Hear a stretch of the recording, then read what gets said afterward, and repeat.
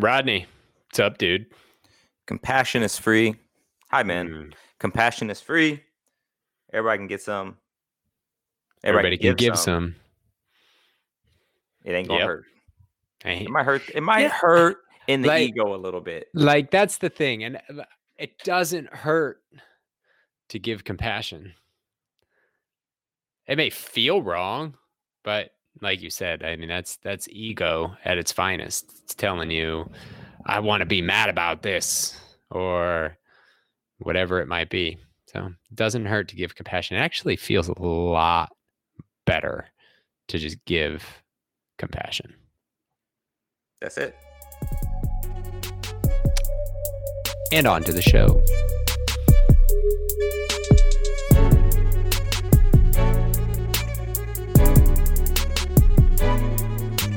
Welcome back to the More in Common podcast. I am your co-host, Keith, with my man, Rodney. What's happening? He gets into it there, like, boom, right into your eardrums, right off the top.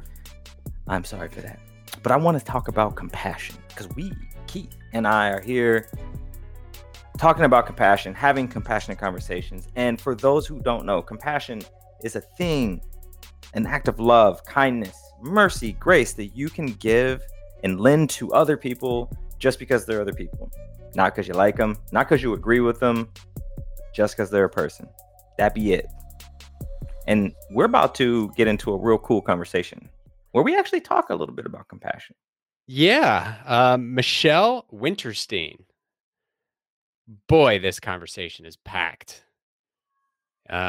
We talk about a lot of things, from social media and its role in society to individuals' role in participating in social media to being one of a lineage of entrepreneurial females. So there's just so power much. of example. We talk about Clubhouse. I mean, we talk about marketing and branding, which is her core her bailiwick business, or her bailiwick. Yeah.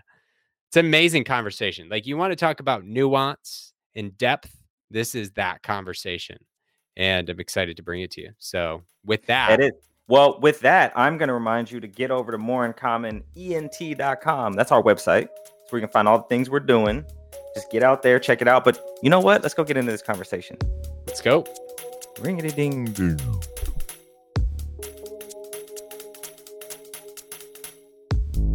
To bring it back to the girl boss thing, a friend of mine hosted a room on Clubhouse called Ending the Girl Boss Trope.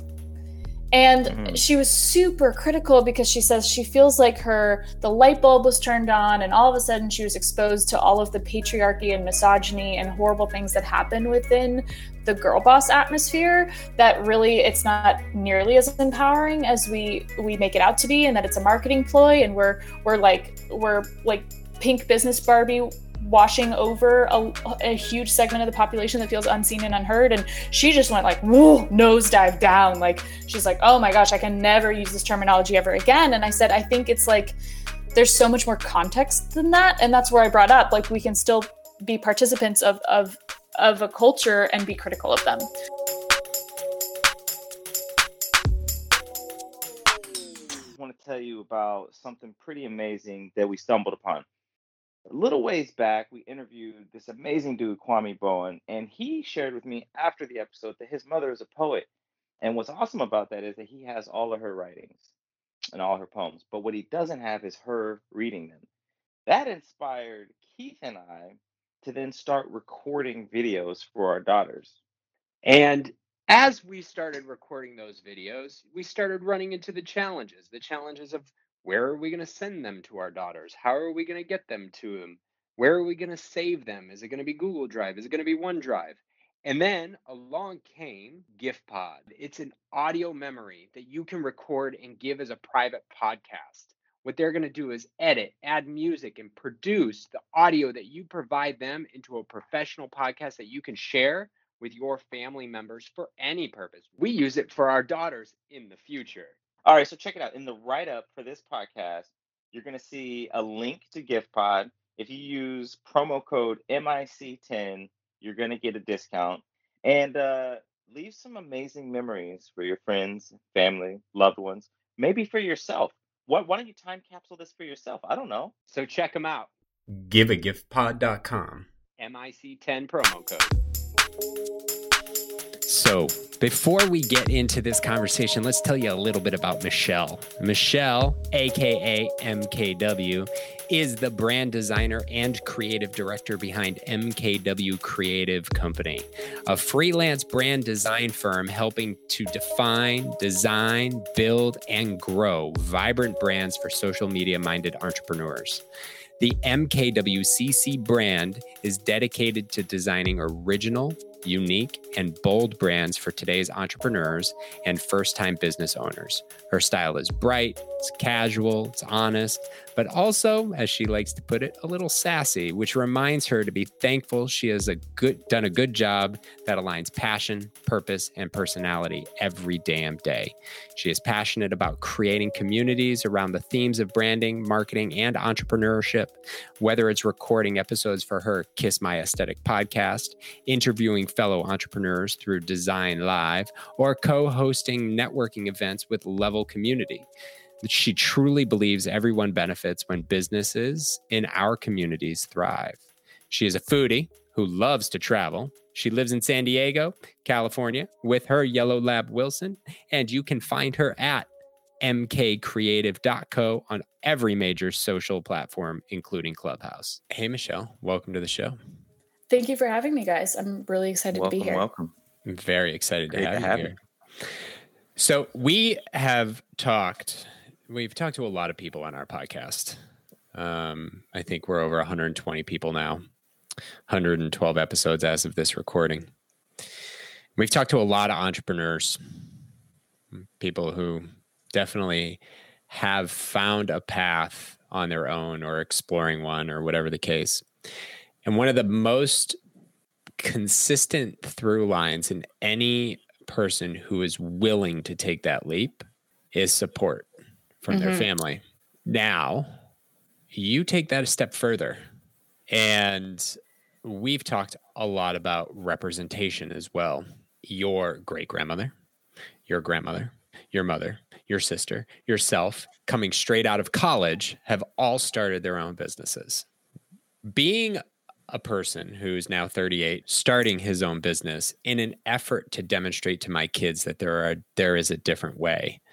What was the effect of having that lineage? Like, this is generational, especially from a female in your family, not just dad. What was that like on you growing up? What was that experience, and what type of impact did that have on you? Yeah, it wasn't as overt or obvious. I think I kind of take it for granted, like you said, I actually, growing up, my parents did like a flip-flop. My dad worked a corporate job doing marketing. My mom was stay-at-home mom, and then she picked up her side hobby of interior design, and a friend told her, hey, I would pay you to come do my house. And then she learned boots on the ground. And so then they did a total flip-flop around middle school age for me. And my mom runs the company, and my dad now works with my mom. So that was her entrepreneurship story. And I remember going to work with mom at age 12, 13, 14 years old, when she bought her first red Volvo convertible with the money she'd made from interior design. And it was wake up in the morning, go do a workout, go meet some clients, head over to Home Goods, do some emails, and then come back at the end of the day and kind of debrief your day and get ready for the next one. And so for me, that was working. That was my ideation at like 12, 13 years old of like, oh, this is what it means to work. Like, you can go get a manicure in the middle of the day. Like, so long as you get your work done, like that, you can have whatever lifestyle you want. And so it never really was ingrained in me, the idea of like going to an office and like doing the corporate 9-to-5 shtick, because that's just wasn't my example. And my parents were flipping houses together for a while. So that was kind of my mom's story. My aunt is a veterinarian. My grandmother was a laser and aesthetics nurse after being an emergency room nurse for like decades. And then my great grandmother also was an interior designer. But there was enough of this like gap between my mother and her grandmother that they kind of learned from each other, but the world was so different in their 60-year, 70-year age gap that it really we've all kind of found our own way independently. My sister's now a wedding planner. So we all kind of went in our different lanes, but they weirdly connect. Is there an active encouragement towards going toward an entrepreneurial route, or is it just osmosis? I want to say osmosis, but I think my parents were really smart in parenting us to prioritize lifestyle. Like prioritize the kind of life you want to live and then find the work that supports the life that you want and not the other way around. I think that like they are big fans of family vacations and spending time outside and exercising and family time. And all of those were very prioritized in our upbringing. And so was philanthropy and giving back and finding ways to help people. That was very encouraged. But we were entrepreneurial, all of us, from like a very young age. Like I was always crafting and selling things to my friends. And they taught us even at a young age, like how to budget. My mom was giving us like clothing allowance at age 10 to say, hey, you got to figure out how to buy your school supplies, your backpack, your socks, your shoes, and the clothes you want. So if you want to blow it all on your $120 Roxy backpack, that's on you. But you're not going to have clean socks for the new school year. So it was really cool. I think my parents were really creative in that way. And they wanted to give us a lot of autonomy really young. So I think that lends itself towards entrepreneurship. How did they prioritize lifestyle? So you said vacations and you said all these things. Did they actively talk about it, or was it just this is what you did? So this is how you saw it? I think the latter. It was kind of a work hard, play hard. But if it weren't for my mom actively planning our vacations, like we would have never gone on them. It's not really my dad's personality to go plan a beautiful vacation somewhere. Yep. But my mom would be on vacation planning the next vacation. She's like, oh, next time, let's go here. Let's do this. And I'm very much that way. My mom and I on every personality test rank exactly the same, which is so funny. Family time too. I'm one of 5 girls in my family. So we're 7 altogether and through 4 dogs now. So we have a lot of fun. The vacation thing, I get your dad on that. I love vacations, but planning them. There's this fascinating component of your lived experience and what I'm hearing, that it doesn't always have to be talked about, but that example of just seeing it and being it without having a counter narrative thrown at you because you want to go a certain way. And so many people who want to be entrepreneurs don't necessarily have that as even one example, let alone a generational example. So it ends up having to be a conversation of support. And there is a big struggle. But for you, like you started your own business right out of college. Was that even a question for you? I went to college thinking I wanted to be a museum curator. I loved art history. I loved fine arts. I didn't really classify myself as an artist. I wasn't that like tortured soul that had to communicate myself through art. So I felt kind of disassociated from my fellow like art students in the art department who like had these super traumatic stories and were making this really impactful personal art. I had a very great upbringing. And so I didn't feel like I was going to use that as my voice and my art in that way. And so I kind of felt disassociated from that artist stereotype. Also, I walked in as like the blonde sorority girl in the art department. And they're like, oh, are you lost? Because I did not fit that narrative. But I wanted, and I really wanted to study business also. But the way my university was organized is it was the School of Business and then it was School of Arts and Sciences. And you could not really cross-pollinate those classes. So I ended up going into the art department, but then was hosting things like speaker series and studio visits. And I wanted to host events and pull in artists and have lectures. And I just was too bored really with just the curriculum as is that I was just asking the department, like, can I do this? And they're like, yeah, sure. So I ended up making the logo for the art department. Was one of my very first logos I ever made because I was looking at it and I said, we need to post on social media. Nobody knows we're in the basement building. It's like, no one even knows we're down here. Like no one knows, no one else on campus knows about us. And that was my whole soapbox. So I really thought I wanted to be a curator. I got an internship at a museum. It was lovely, but I was upstairs at a desk and I was working with outdated computer programs. I was not near the art. I was not near the artists. And that was like, bing, this is not what I want to do. So I had a jailbroken version of Illustrator on my laptop that I got from a friend and started making posters for people and cool graphics. And so trying to emulate things I saw on social media.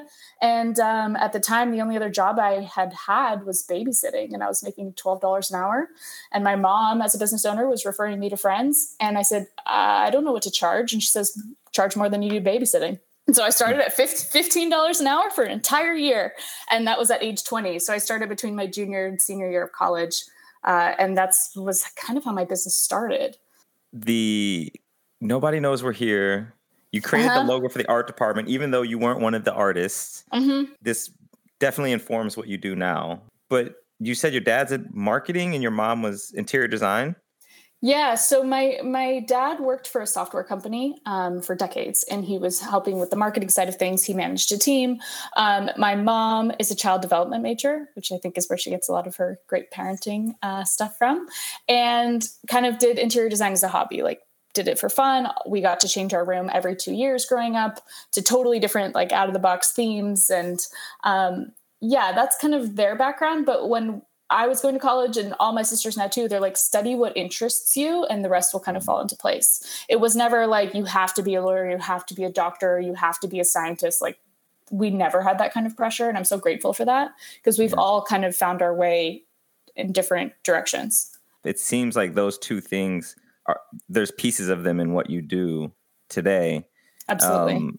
I think there's such an example that a lot of parents or people in general don't realize the effect, especially parents don't realize the effect that they have on their kids. The 9 to 5 come home, be unhappy is something you observe, right? You observe it, you see it. It's like, I'm going to have to do that too. And that's what that's what you get into. And it becomes this loop. Mm-hmm. And then we all end up having this conversation, pursue a passion, do these things. But the example that you have is a couple of things that I think a lot of entrepreneurs who are doing it like ourselves struggle with for the first time. First of all, it's your parents exercise the things that they cared about without putting the pressure of earnings on it. Like changing your room every 2 years. Your mom gets to just have fun with that and make it a game without the pressure of making money. The second thing that you learned is asking for money. Biggest entrepreneurial roadblock. Like, it is the hardest thing to do is ask for money for something that you create. Mm-hmm. Like, my stepfather, love him, is an artist, and he's an amazing artist. He still struggles to ask, like, to collect money for the things that you make. It's easy to collect a paycheck because that's something someone else is giving you for a job done. Sure. But it's not your own thing. And you got that example like super early. And it's not even a thing, I imagine, for you. Like, the idea is like, oh, I created this, like, pay me. Thank you. Have a nice day. Right. Like, that is an awesome example to receive. And I just think representation's a thing, like, especially that it was your mom. It wasn't just your dad. Being able to build that. I think I don't have a question in that. It's just something representation plus example. I mean, we're you're talking about parenting and the way they raised you to budget and to understand the making choices. It wasn't so much a lecture. It was more of like, here's the example and you get to try it, and the power of example. I think, Keith, even you said it earlier. You're like, you were just around it. And it seems like that's far more powerful than somebody saying, well, you need to go do this.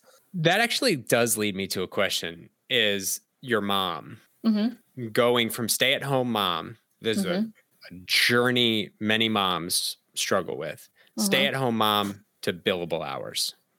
Yeah. I imagine that wasn't hard for her. I think her whole life, she just wanted to be a mom. Like, that was she went to college. She wanted to be a mom. She was like a teenager. She's like already wanted to be a mom. And I mean, there's 5 of us. So like, clearly she enjoyed it. So she really, really liked that. But I think she also liked her own autonomy too. So she would, even before she started her business, she would have a babysitter come Tuesdays and Thursdays for 5 or 6 hours just so she could go do her mom stuff and like go to the grocery store, go drop off the dry cleaning, like be able to go run errands and not have like 5 little people grabbing at her. And she used to get shit from other moms. Like, I can't believe you're a stay-at-home mom and you're getting a nanny. And she's like, yeah, like, I need a break, So that was always something that she did really early on, or she would go to the gym every day and we would go in the gym childcare. I still remember this, like being in the gym childcare at like age 10, 11 and being dropped off like in the summertime and sitting there. And my mom would just take her time, do her workout, come in, do full hair dry, full makeup, get fully dressed, and then take us and leave. But that she had like 3-4 hours to herself. And she made that a priority. And I think that that's something too that, I mean, other moms that I know don't always do that. And I think that there's some jealousy there. But it takes prioritization and it takes intention to be like, no, this is my time and you guys can wait. Well, and then it makes her a better mom, you know? This plays into another thing that I see from my wife and some other moms that I know closely, self-care, like that idea of you first, and actually not you first to be selfish, but you first actually will make everybody else better because you're going to be coming from a healthy, happy place. It's the idea of you can't pour from an empty cup. So if you're going to be running on empty, you can't help anyone be better. This total change of topic on mom shaming and nanny, like the nanny shaming idea. Yeah. Part of it is a guilt, right? It is a guilt of, I need to be there for my kids, providing that, right? And I totally have compassion for that. There is a curiosity I have having 5 of you, right? And I don't know if you all have talked about the experience as 5 children that you all had having a nanny 2 days a week, getting dropped off at daycare while your mom goes and does all these things. How did your mom maintain a positive environment for you for the 5 of you, so there wasn't a negative impact, or was there a negative impact for any one of you? I mean, I don't find that there was a negative impact at all. I think, again, it set the standard that like you take care of yourself first and then you can take care of everyone else. But I think it's something too, it's like in a more modern context, this is like the hustle culture. This is girl boss culture, which is extremely toxic in my opinion, which is a system that I benefit from, of being blonde, white, female entrepreneur. That's like, those are my people. But I think it can really easily fall into being toxic and being shameful and being comparative in that way, competitive, that I think I'm not a mom myself, so I haven't crossed that bridge yet, unless you count being a dog mom, which is not the same. Sorry, dog people. I definitely have so much respect for parents and striking that balance of being an example, but also giving your kids freedom, but also maintaining your own mental health. There's a lot on the plate for sure. I will say, I think everyone should have an animal before they have a human. Just to see how they feel about that. Just an animal. Struggling with that, maybe start small. Go goldfish. If you can't keep a goldfish alive, just know you're gonna. It's hard. They're a little fickle. They're a little hard. I would go something a little more with a little bit more ability to handle differing situations, like a cat or a dog. Yeah. You just mentioned something interesting about the hustle culture, mom boss culture. That some of the toxic part and being honest that you actually benefit from some of that, your business. How do you think about that? How do you feel about that? And how do you approach how you interface with that culture or that group? Yes. So I have to quote my middle sister on this one. She's 23. Are you the oldest? I'm the oldest. Yeah. Okay. Just to make sure. My middle sister is very idealistic, utopia. This is what the world could be if everybody did XYZ kind of person.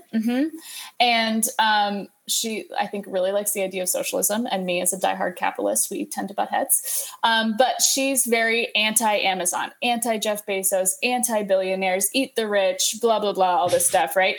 And I'm just like, okay, but isn't the best way to give opportunity to employ people? Hire people that are super talented and make sure that you're legit and you're honest in your hiring practices and give people opportunity, because equal opportunity does not mean equal outcome, but everyone should have equal opportunity is my belief.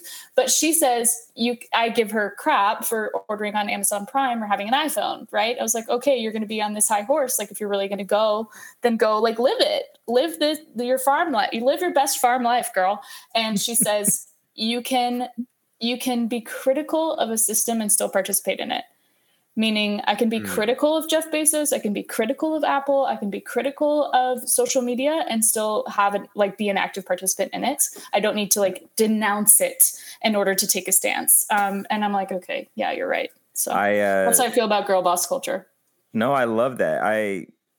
We're recording this in Black History Month. It will not be Black History Month when we release it, but James Baldwin actually has a quote talking about how much he loves America. He loves, and it's because of that love, and I'm paraphrasing, but it's because of that love that he demands the right to be able to criticize it. And it's like, just because we love something, like for instance, I love the 49ers, but sometimes I don't like the play call. Sometimes I don't like the decision made, but it doesn't mean I don't like it. And it's the same as people who complain about politics but then won't vote. It's like, okay, I hear you and you're entitled to your opinion. Absolutely. But like, in order to have such a strong say, I feel like you really do need to be an active participant. It's the Brene Brown idea of like, unless you're in the arena with me fighting the battles, I don't really need your opinion from the cheap seats either. So either you're going to come down here and fight with me, or I'm not going to weigh your opinion to the same as the people who are here doing the work. That opens up an outstanding dialogue of where that line is. So let's take your sister as an example. Many of us, this guy included, have opinions about more than we need to, right?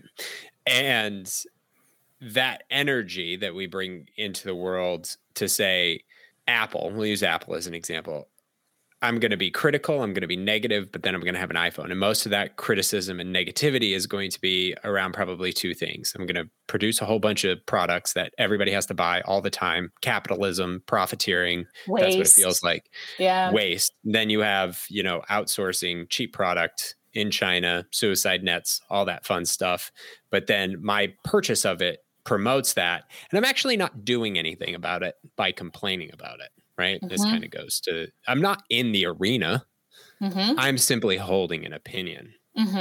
So where is that line, right? Of at a macro level, not trying to shit on your sister here. Right? No. Like, and I hope she doesn't take it this way. She's just going to be our avatar for this conversation.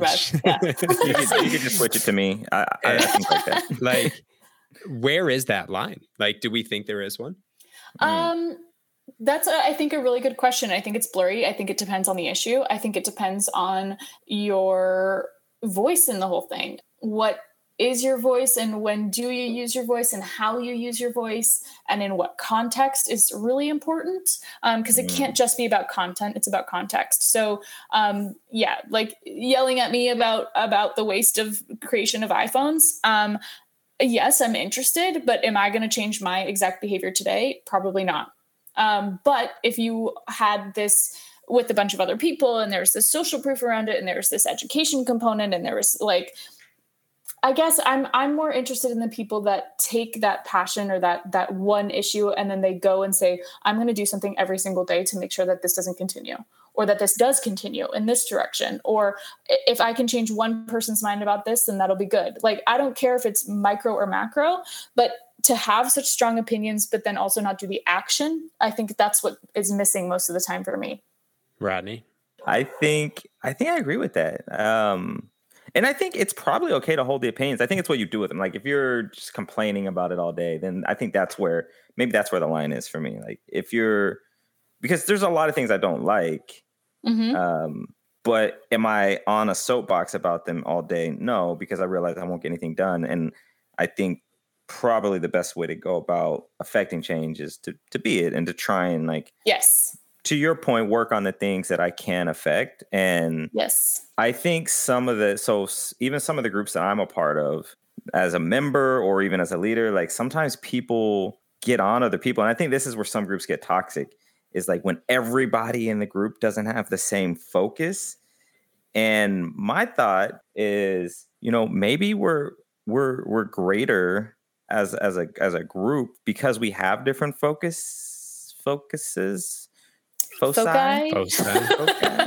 We have different foci. And that makes us stronger, because one person can't focus on, if that one person cared about Amazon and global warming and reforestation, like, you can't actually do all of the things. And by the way, eat and work out and work on your mental health and have balance.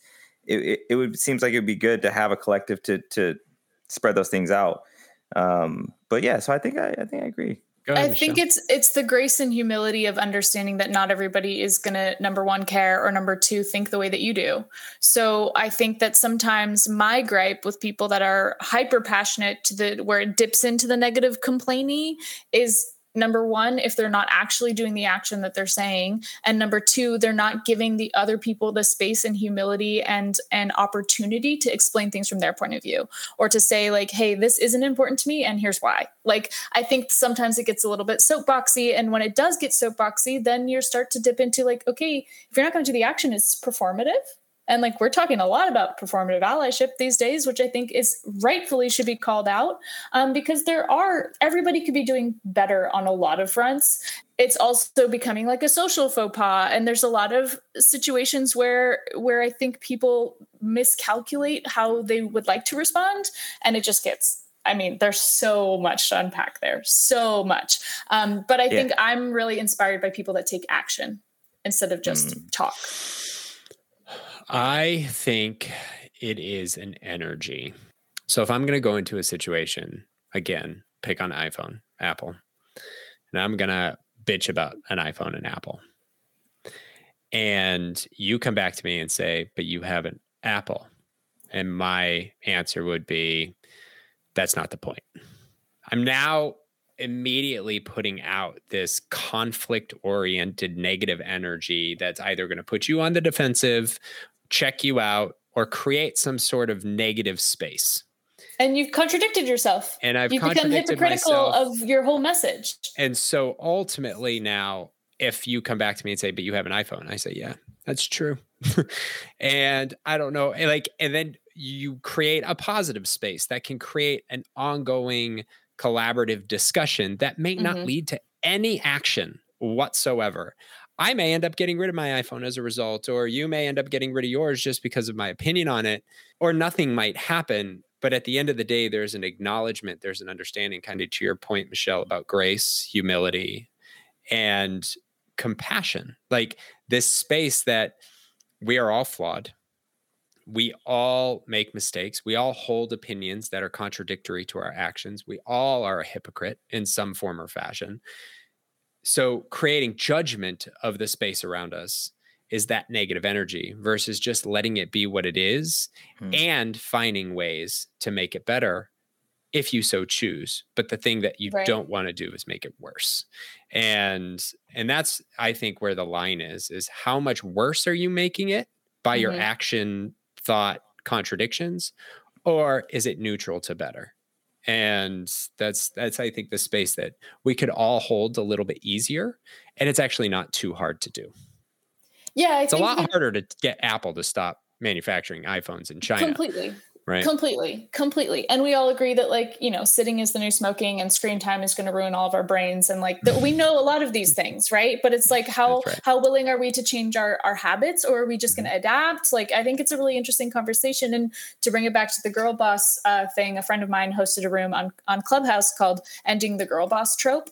And she was super critical because she says she feels like the light bulb was turned on, and all of a sudden she was exposed to all of the patriarchy and misogyny and horrible things that happen within the girl boss atmosphere, that really it's not nearly as empowering as we make it out to be, and that it's a marketing ploy, and we're like pink business Barbie washing over a huge segment of the population that feels unseen and unheard. And she just went like, whoa, nosedive down. Like, she's like, oh my gosh, I can never use this terminology ever again. And I said, I think it's like, there's so much more context than that. And that's where I brought up, like, we can still be participants of a culture and be critical of them.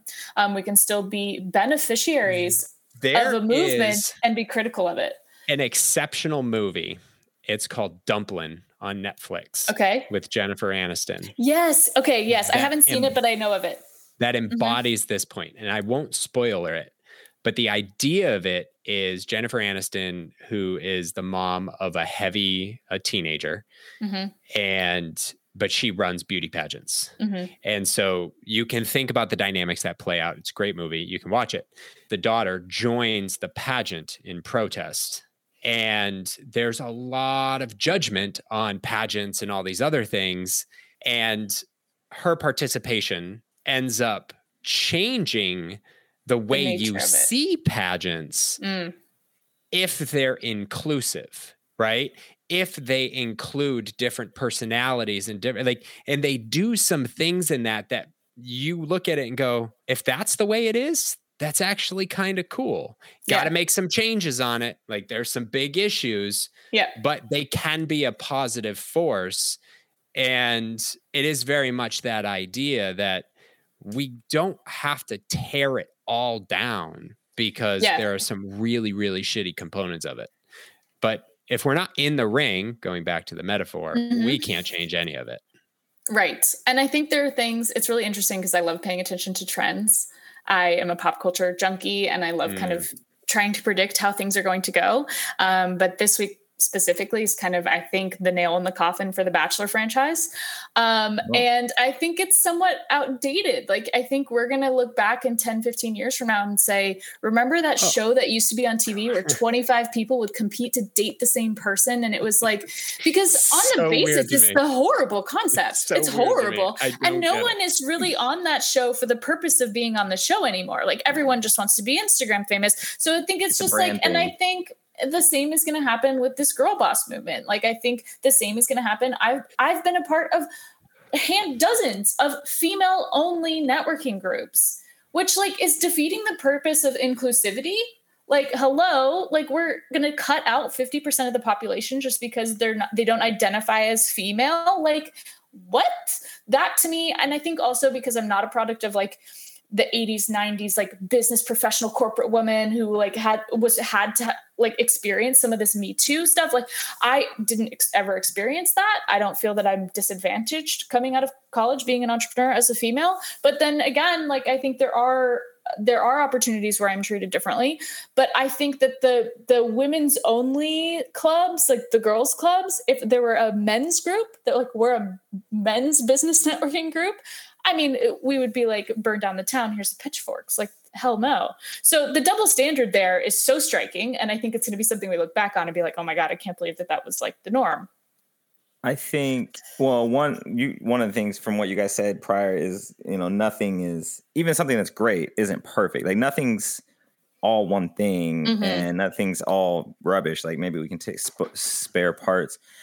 So do you think there is a positive side of the girl boss movement or the idea or female groups, all female groups? Of course. I think females are intensely loyal. I think like if we go to the psychology of it too, like women buy from other women. And when they do, they support them 100%. Like majority of my clientele is female. But that being said, I don't want to close myself off as a business owner. Additionally, like I think that there's so much to be gained from a male perspective on all things, just like I would hope that males consider there's a lot to be gained from a female perspective. So I am more of like level the playing field. I don't really feel that we need to like particularly in the women in business opportunity, I don't think we need to make reparations just maybe because I haven't experienced that and maybe that's my youth showing, but I haven't noticed this huge gap between myself as an entrepreneur at 27 years old versus like a male equal to me. Like, I think we've had a pretty similar come up, which is great, but that's obviously a factor of like the progress that has been made over the history. So it's like this weird thing of like, how much do you acknowledge that like there was wrongdoing versus how much do you say, okay, now like we can pretty much all start from the same starting line, knowing that it will never 100% be equal. Like, I know that as well. I'm not naive enough to think that. And even like kind of what you're saying, kind of for me, it brings up this question of responding in kind. And this is something I've thought about a lot as a Black dude. Like, well, yes, there's all white groups or there's all male groups or there's all like, does that mean that's the way I should do it? Like, in order to get back? And to Keith's point about energy, like, is the energy that I'm putting in this, is it negative or positively directed? I think what Mandela did in South Africa was very much like, okay, like instead of just like reversing apartheid, let's step to a place where we can all find some grace and humility and like undo things that were done by going to version next. Like, what can this be? So much to unpack. So, where do we go? I'm telling you guys, we're going to be here all day. There are two components to this dynamic that I think are really important to talk about. Because I am 100% okay with women only groups and Black only groups and all these things. I am not okay with men only groups and white only groups because that is the power dynamic. Like, it's been the norm. It's just, go to a golf club. There are still men only golf clubs, right? It stands for gentlemen only, ladies forbidden. Yeah. And the reality is it's easy for me to find white men only things because that's just it's just the dynamic. Like that just happens. It's just a natural thing. So to find groups and create groups that represent who you are, as a whatever physical identity that you have, I think is a positive thing. And at the same time, it also depends on what you're trying to accomplish.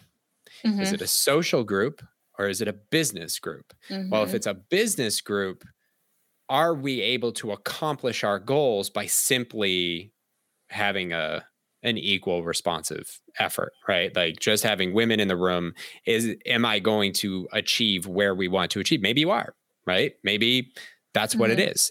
But I think that level of evaluation does need to happen, and it doesn't need to be so myopic.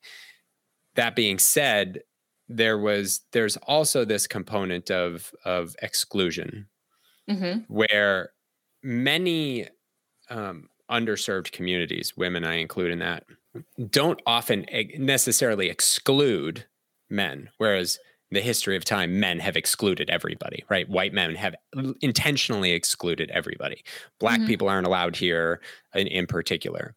And there was a comment a professor said one time. He was talking to Candace Owens on this podcast. It was a wonderful conversation, just because being able to see those two points of view side by side. She makes my blood boil. Oh, me too. Personally. In so many ways. But he made the point. It's like, yes, I am okay with historically Black colleges, because historically Black colleges don't say white people can't enroll. Right. And they do. Right. And they allow white people to enroll, and they do. And in some cases, they over promote to white people, and then it causes issues because they're trying to get on the map or something. And it's a frustration within the ecosystem. Whereas white only places have excluded right? Excluded white people. So that dynamic is, I think, an important call out to the group. Fair. But there is another piece to this. I was thinking about this the other day as it relates to like policing. We think about these things in terms of the historical framework in which all of these things have been developed. We, as individuals in these groups, really, and this goes to your point, Rodney, need to sit back and say, let's radically think about how different it can be. And then let's take the leadership role in changing the dynamic altogether. Like, let's not even think about groups. Like, let's think about it so differently than it has historically been thought about. And that's the only way that changes. Well, and I would even say, like, let's not use the word radical, because I don't want to scare like old white dudes. I don't want to scare like you don't have to use the word radical. Policing as an example. Like, I've been fortunate enough to work with like a couple different teams at SpaceX on some projects, and like the way they approach projects is like super dope, and it's so simple. But it's like, why can't we do this with a lot of things? They look at it at, like, they have a new project, and they're like, all right, day one is today. And they don't pull in past data. Like, we've done it like this. They pull in past data to say, like, this is a fact. Like, yes, this is a thing. This is not a thing. But to build the new thing, you can't use the foundation of the old. Just like start. And if there are things that work from it, it's like, cool, let's evaluate that. And then maybe we bring it into what we're working on now. But it is just like, if you were going to build this today from the ground, what would it look like? And it doesn't mean, and I know some people hear that and be like, oh, but you're going to destroy what's there. Not necessarily, because there are good parts that are in whatever system is now.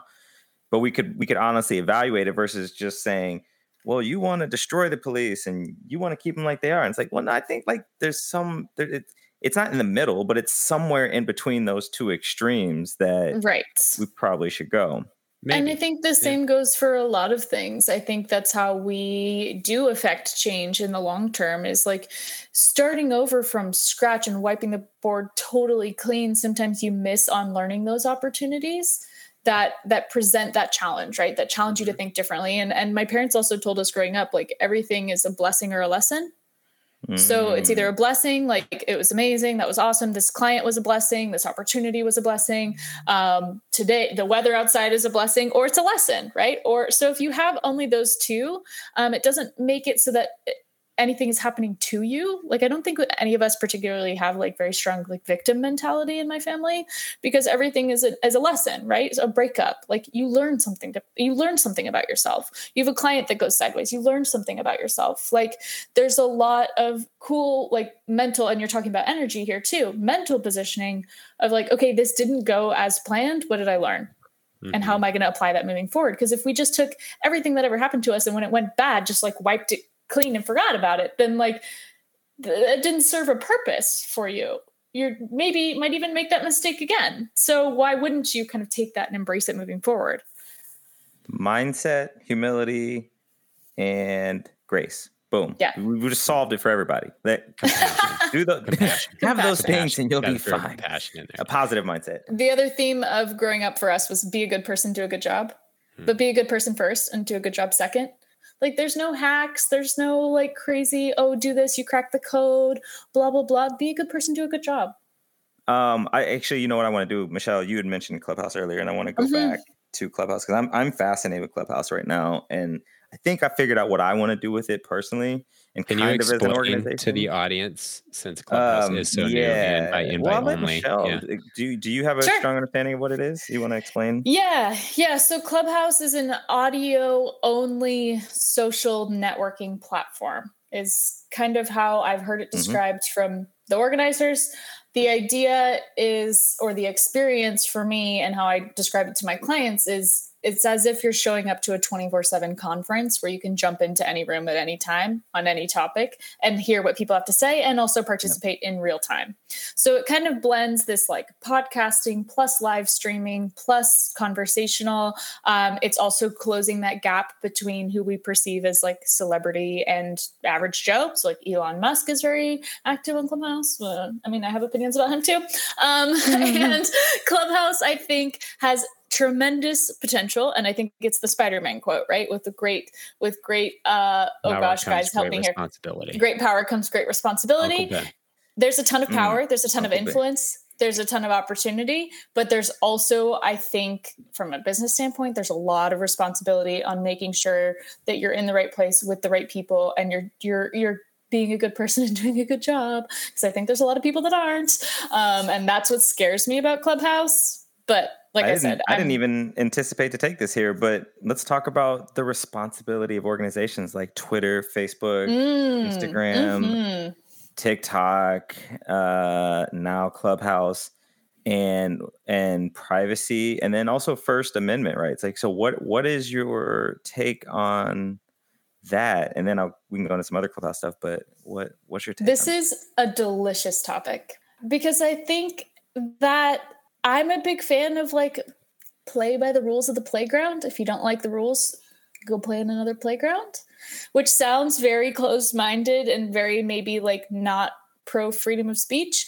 but also you're using this platform for free. Like you're using these apps for free. You're having access to this information for free. So I think that we need to consider that as well. I'm very pro side of the business owner, and I'm very pro Twitter on this one of like, yeah, this violates community guidelines. Like their community guidelines are in place for a reason, and it's to protect the community. And I think it's absolutely the responsibility of the social platform to take its community's well-being and put that at the highest regard.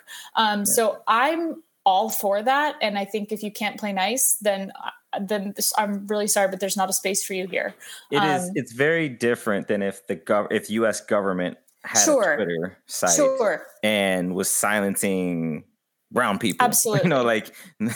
Or silencing people that they just didn't like. Like that would be one thing. But if it's an organization that has rules, like you sign up for, you show up and you actually have to click. You accept the terms and conditions, whether you read them or not. And so it's not really a First Amendment topic, but it gets conflated with that, I think, because maybe people don't think about that.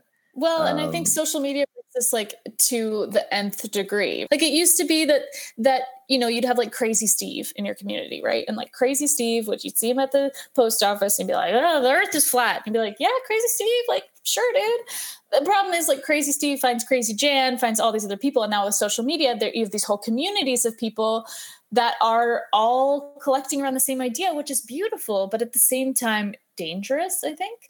And then now you have conferences and conventions, and now all these people are having kids with each other, and they're convinced that the earth is flat and the moon landing was fake, and conspiracy theories and QAnon. So I think we all have a responsibility as a community to like hear people out, but also know when to draw the line of like, this is bordering on dangerous. Yeah, it's Rodney, I don't know if there's more that you want to add on your opinion on that. It's a good question. Probably, but I'm curious to hear what you have to say. Yeah, I think the First Amendment one is always a fascinating argument that people make.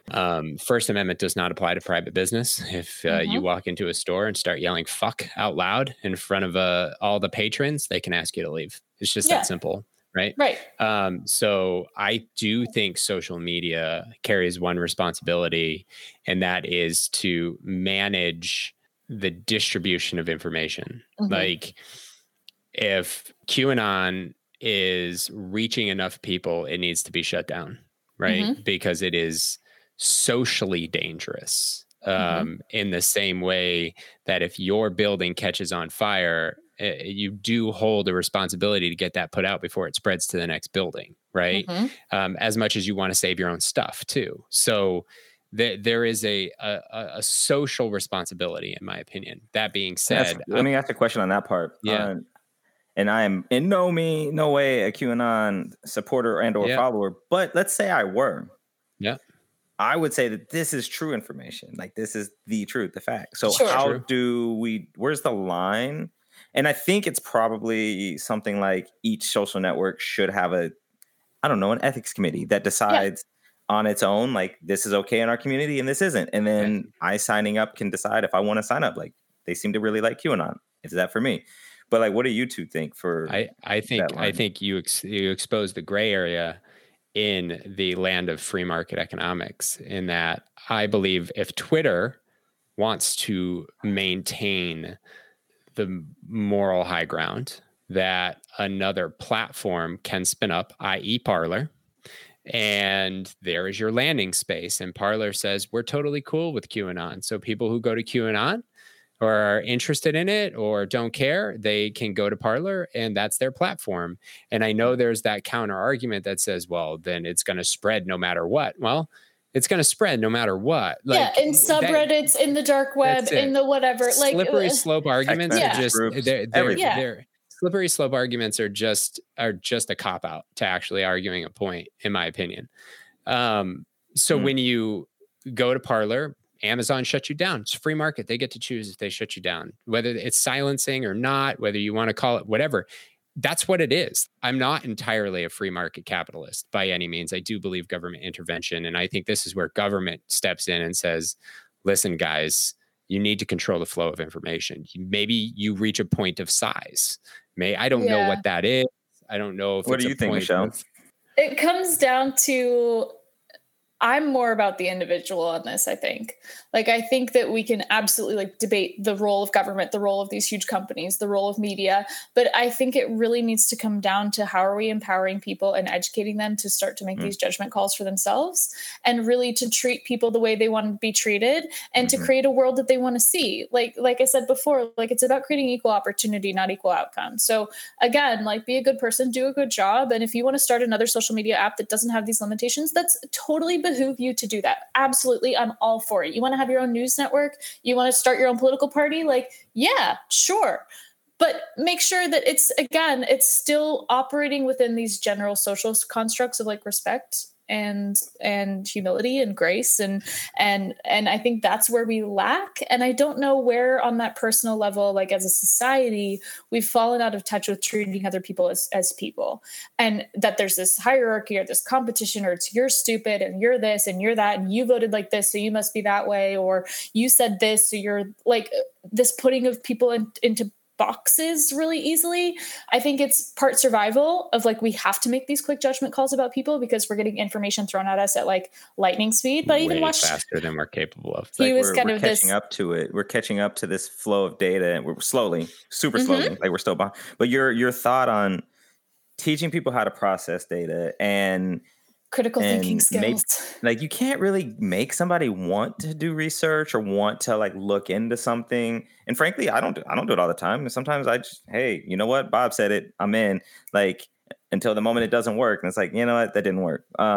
It happened to me on Clubhouse. I really like was jiving well with this woman in a room, and she was great. She's like, oh my gosh, we should host something together. And I was like, yeah, totally. And so we hosted a room together. And then a few days later, I got an Instagram message from someone who follows me, and they say, hey, how well do you really know this person? And I was like, I just hosted a Clubhouse room with them. She's like, she just asked me for money, and was like, I guess going around and finding everyone that followed me because she's established her credibility aligning with me, and then now is going and because she sees that you have a successful business, so she's going after people that you. And I'm like, holy crap! I didn't even think about, because here Clubhouse is supposed to tear down these walls of people who are scammy and shady, and I'm like, oh my God, I did not research this person. I just like took them at face value that they were who they said they were. And I'm like, holy crap. Same thing. I had a client come to me who was selling a product that I was like, oh, this is going to be fun, kind of in like the women's health, like a la Gwyneth Paltrow kind of space. And I threw it to my team, and one of my team members wrote me like a 6-paragraph email. She's like, Michelle, she was hit with 3 lawsuits in 2020. Her product is banned in Canada. Like, I, the copywriter, will be taking myself out of this project. And I was like, no, thank you for sending to me, because maybe I'm a natural optimist. Is that the copywriter that was recently on your podcast? Yeah, Emma. It's a really good episode. I'm like, I'm a little over halfway through it. Super cool. Because I'm trying to learn. You bring up a couple interesting points. I just want to jump in real quick. Because like one thing I think we have to think about, and we don't have to like solve it here, but like these social media platforms, they are free. Mm-hmm. The thing is, they're using us as their revenue stream. We are their data, and we're creating their data, and that data is making them money. So there's an aspect there. I think Mr. Wang had an interesting concept about like, how do we monetize ourselves? How do we use our data in the world? Is there an economy for that? And I think there probably is, in Bitcoin and blockchain are working on that. But Clubhouse, they're doing the same thing. They're monetizing our data. I don't know that Clubhouse or any social platform can solve the most basic of social issues. Like what you're mentioning, like basically, I forgot to say, like you basically nailed our brand. Like everything you just said about not putting people in boxes, loving people for being people. Like I don't have to agree with you. I don't even have to like you. I don't have to hang out with you, but I can respect you and love you as a person. But like Clubhouse, they're making money, but can they solve the issues of people scamming? Or I mean, because that's happening on the streets out here in LA. Like that stuff's been going on forever. We can't solve for these platforms can't solve for the human condition. And I think you said something interesting in there, Michelle, about the individual choice. We've gotten to this place with Facebook, Twitter, that they've gotten so big that we think that is the public square. Sure. And you can't create your own public square, but we can. And the premise of solving this is a platform can say, we're open. You have whatever opinion you want. A platform can say, you can't have whatever opinion you want. If you spew hate, if you dox, if you do all of these things, you're out. Get out of here. And I'm going to be open about that. And people join. And I think the biggest solve for all of this is that data point, to your point, Rodney, is if we can say you can no longer monetize my data, or the only way you can monetize data is if there are 2 options. I pay for this with no advertisement, or I use it for free with advertisement. And if we have both of those options, I think it creates a different market for everything. You'd get a different demographic. I mean, the demographic would undeniably shift. I can tell you that. So Michelle, I've been on Clubhouse for a few months, since like before. When I got on, there were only about 600,000 people. And one of the things in the conversations was like, okay, there's really 2 ways this is going to go. They're going to sell our data, and it will become what Twitter is. It will become what Facebook is. It will become what is there. Or being able to maybe we add, maybe the founders add a membership. And a lot of us were sitting in the rooms and we're like, I'd pay $15 a month. I'd pay $30 a month for what it was, because the rooms that you're talking about, like the entrepreneur rooms and the motivation or the spiritual rooms, like many of them, the majority, were legit, and they weren't people scamming. It was people giving like actual value. Right. And if you pay, if you make it a pay thing, you weed out some, like you were saying, you weed out some of those other elements. However, from the business owner standpoint, it weeds out some of their revenue potential. So it comes down to what their goal is as a business. Listen, we got to talk about what you do before we go. This has been super stellar. We've alluded to it. We just haven't gotten there. Yeah. True. Let's talk about branding for a second. Sure. As we come to the end of our conversation, we'll give you just a couple of minutes to promote yourself because this conversation's been so fun. Thank you for indulging the depths and the nuance and the confusing nature that so many people like to easily simplify around these topics and say, this is just what it is. And it's like, yeah, but if you really unpack it all, there's just more that's going to confuse you. So let's have an honest conversation. Well, and I want to throw a shout out to your TikToks. I love, like, so you create logos, you're creating brand design, aesthetic, Kiss My Aesthetic podcast, which we've talked about. We just haven't set the name up. But I don't create logos. I'm not artistic in any way, shape, or form. But the way you put together a logo and the way you illustrate that through a TikTok is it's actually relaxing. Like, sometimes I've had your lives on while I was doing other work. I'm like, oh, that's cool. That's how you do that. I could never do it again, but that's pretty sweet. But talk about what you do. Yeah. Oh gosh. Okay. So I am a nerd for making things work visually. I think that's really what I love. And what I lacked in the art department is, even though you're making art, you're not necessarily thinking about how it functions. You're just kind of making it. And that's where that's where the line stops. I'm much more interested in, yes, of course, the creation process, but then how does that come to fruition? And how does that, outlast that initial concept phase and really kind of become part of a normal dialogue and become part of people's lives? That's really interesting to me. So I'm a big visualization person, as you guys can probably tell. And my favorite thing to do is like that first discovery call with the client and kind of jumping into, oh my gosh, I can see what this looks like in my head based on what you're telling me. Like, I think I just kind of have that creativity. So when I'm showing my work and explaining my work, I like to give context as to why that works for that business. So this logo rocks because this happens. This is commenting on this. This kind of font is giving us this feeling. This color palette is communicating this through color theory. As an art history and fine arts major, I love to kind of pull obscure historical references and kind of find a way to weave that into the branding, which I think gives it kind of like a fresh energy, because I've got at least some schooling in the history of art and how we communicate visually. But the brands that I work with and the brands that I have loved working with since posting everything on TikTok really are brands that for me fall under the category of being brag worthy. And I say brag worthy because I haven't really heard that as a term being thrown around. But what I mean by that is they have a quality to them where someone who buys that product or service can't shut up about it. And they want to tell their friends and they want to tell their family. And there's this natural, organic word of mouth quality to whatever that business does that makes it a really fun fit for me, because I love that potential. And it's also indicates to me that person sees the value of social media. So before I've said like social media minded brands, but bragworthy is way more fun to say. So that's how I stuck to that. Interesting. Well, I would say what I understand from listening to you and watching you work a little bit, it's about having clarity around what it is that your business is delivering, and then delivering that at a very intensely focused level. And Keith and I right now are undergoing some, call it deep brand therapy, to really understand like who our market is, what they are, like all the things you ask, but we're doing that on just like a pen and paper level. And then so we could take that to you to help make that visual and like help that make that real to the eye or from an aesthetic standpoint.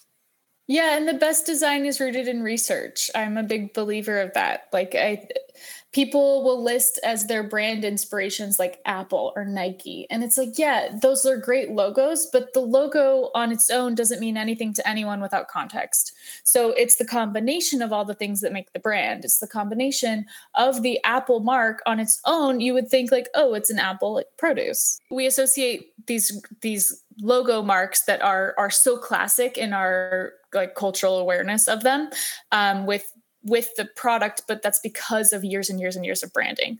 Like I had a client say that one of her brand inspirations was Louis Vuitton. I was like, okay, so if we're going to be talking about Louis Vuitton, what I'm hearing then is you're interested in repeating motifs, patterns, and a focused color palette. And I know that because every time someone's listed Louis Vuitton, that's been what they admire about them, is that they have 3 signature patterns and they're on every piece of merchandise and every piece of clothing that they ever make. And they like the recognizability of Louis Vuitton for those things. So if that's the case, how do we then implement that in their brands and give them a bespoke pattern or set of graphics so that they can communicate that to their audience as well? So the thing is, we will be hitting you up. Once actually, because what I realized after stumbling and fumbling at it for a long time is like I would sit down with you and I wouldn't be able to answer your questions, and that won't get to a brag-worthy brand. It'll get to just like. Well, you can download my brand questionnaire. That would be the first spot. So MKW Creative, mkwcreative.co/brandq. You can download the questionnaire that I use with all my clients, and it's like 6 pages of questions. But really what I'm getting into in that first discovery strategy call with clients is I know what my follow-up questions are. So they will write out their answer and I've got my own list of questions that are follow-ups to those questions. And sometimes it's as simple as like listing out, if I ask you, what are your 3 brand adjectives? Then my follow-up to that is like, what are the opposite of those qualities? Like, what do we not want to be, right? So how can we look to the positive and to the negative? How can we find the space of within your competitors on a whole spectrum of where you could stand out versus where you need to kind of fall in line because you find the same audience together? So there's a lot of these kind of positioning, market research kind of questions that I think prime us for a really great, really intentional brand design that's not just pretty, but functional. We have to ask the last question. We do, even though I feel like you've already given what would be a couple of amazing answers for it, but I'm gonna ask it anyway. We always end with, what do you want to leave this audience with? Ooh, I think be a good person, do a good job is the theme for me. Because that pretty much covers all your bases. And by be a good person being the first part of that sentence, the do a good job is the secondary portion. So to me, it's not as important as being a good person, but being a good person looks like doing what's right, sticking up for the underdog, being humble, being willing to learn, being willing to admit when you're wrong, constantly kind of like evolving, constantly kind of looking to improve yourself and improve the world around you. That to me is being a good person. And then doing a good job is following up on what you say you're going to do, being honest, being transparent, and being productive. I think productivity is part of that too, of doing a good job is giving it your 110% effort.